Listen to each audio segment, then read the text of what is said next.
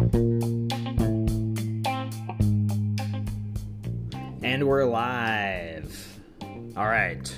Today's episode on Phineas Thoughts, we're going to talk about a rising trend that I'm seeing in the digital marketing space and my thoughts on that and how I answer the most common question from that rising trend. All right, let's get started. So, there is a huge increase in the DIY business owner the business owner DIY approach to digital marketing, the do-it-yourself, I'll just handle all this stuff, and you can talk about why that might be the case, and it's not okay. So the trend that I see is that this is not in an effort to cut cost. It is in an effort to maximize return on spending, or some other psychological things I think are in play, that it's to maintain focus by the business owner. And so let's kind of talk through this trend. So this trend of DIYing, now, some people just go to a marketing agency and say, hey, launching a new business, here's my target customer, here are the existing brand assets, if there are any, y'all do everything. And that's fine. If that's the approach that you want to use, go for it. But as I said, there's this trend happening now where savvy business owners are doing it themselves. A lot of it is that all these social channels are creating a rise of the personal brand, and you can say whatever you want to say about millennials wanting to connect with the people they purchase from, and transparency, and all those things are other shows.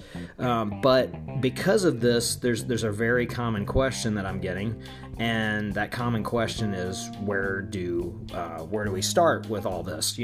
At some point, the business owner acknowledges that they need everything. And when I say everything, they need the website, they need the Facebook, they need the Instagram, they need the LinkedIn, they need the posting every 5 minutes to Twitter.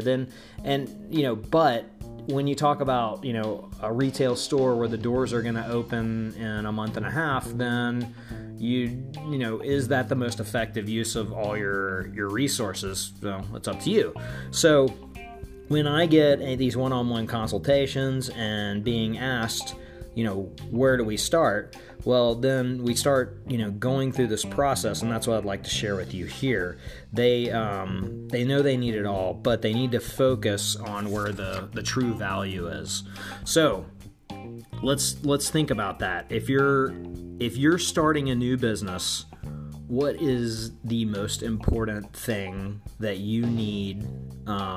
I'll say online, but it's like accessible through accessible to people. We'll just say accessible to people, because when I say online, people think a website, and that might not be what you need. So think about what is the most, you're out in the world talking about this thing that's going to exist, this business that's going to exist, and the doors haven't opened yet. What is the most important thing to you? Well, if you're already capable of transacting, then you might need a buy now button, right? If you need a way to stay in touch with people that are interested, well, then maybe that's an email campaign of some sorts. Or if you just need a way to broadcast to people the latest news and updates, those are three things. A buy now, a actively stay in touch, and a passive stay in touch, we'll say.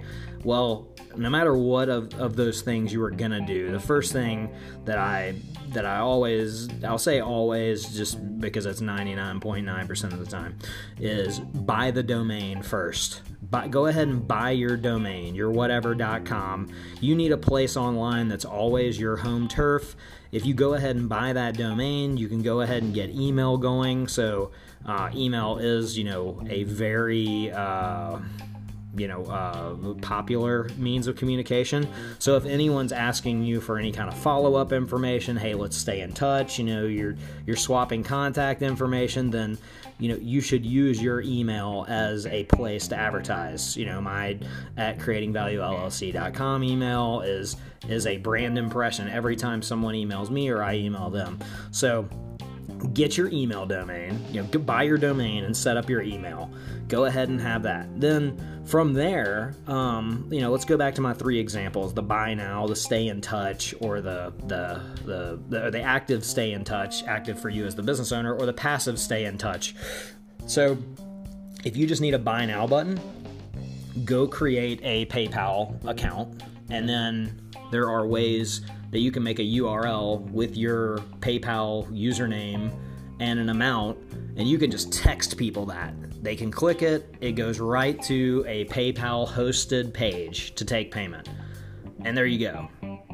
You're able to take payment. They can send it to your email, you can invoice them through their email, but there's also that quick URL link that I'll provide more information there, or ping me if you can't find it. But it's like a short URL that just goes straight to prompting, and on the end of the URL you can even put an amount to go ahead and auto-populate the amount. Okay, so there's your answer. If you're already capable of transacting, say you've got a store open in a month or 2 from now, but your services, they can go ahead and schedule an appointment. They can go ahead and schedule services with you ahead of time, and you're able to take their payment now, then do the buy now, just a PayPal account away. All right, now another example that I used was the people that want to, hey, let me know, especially with a retail space, you never know when things are going to get delayed, so someone's really interested. Oh, you're opening that right down the street from me? I want to know, keep me posted. Okay, well then an email campaign is a great solution there. Go to MailChimp, create a free MailChimp account. It's free until you have 2,000 subscribers. There's even a hosted MailChimp page for people to put their email in, but you can just populate it in if people are interested. Keep me posted. Okay, what's your email? All right, I'll add you the email campaign. There you go, done. That's expedited right there. And then as you roll out all these new things, hey, we got a new website. Hey, we're now on Facebook. Hey, we're now on Instagram. You have that broadcast channel, right? So there's a way right there. Now let's look at the third one, the latest news. Okay, well, Facebook is a good way to keep people updated. Instagram, you just pick a social channel, and when you pick your first social channel, especially in these contexts that I'm thinking of, specific clients, don't pick the one that's going to be frictionless as possible for you to maintain and navigate. If you're a nonstop Twitter person, you love and know Twitter, then use Twitter to start with. If you love and are active on Instagram, use Instagram or Facebook or whatever. Just do that, right? And then that way, and you want to minimize all those things if it's reliant on you just as a distraction. You don't want to have every morning I've got to check these 5 places for comments and if it's not a direct revenue stream for you, then there's probably better uses for your time. Okay, so there you go. There's some quick, so the latest news broadcast portion, pick a social media account that you can navigate easily. And then if you've already bought your domain, you can forward that directly to a Facebook or to an Instagram or whatever. Yes, you need a website. Yes, you need all the things, right? But just to get up and running, you can push it directly to your Facebook, and then they can see the most recent post. All right, trying to keep this under 10 minutes. There you go. I think that's very valuable, especially thinking back to conversations I've had with 2 people specifically over the last week and a half. We walked through this process with them. They both had different outcomes, but we both navigated all these questions. So, till next time. And thank you, Wheeler, for the text about how much you're enjoying my podcast. Anyone else out there, feel free to reach out and tell me you're listening. That was a nice treat, and we'll talk soon.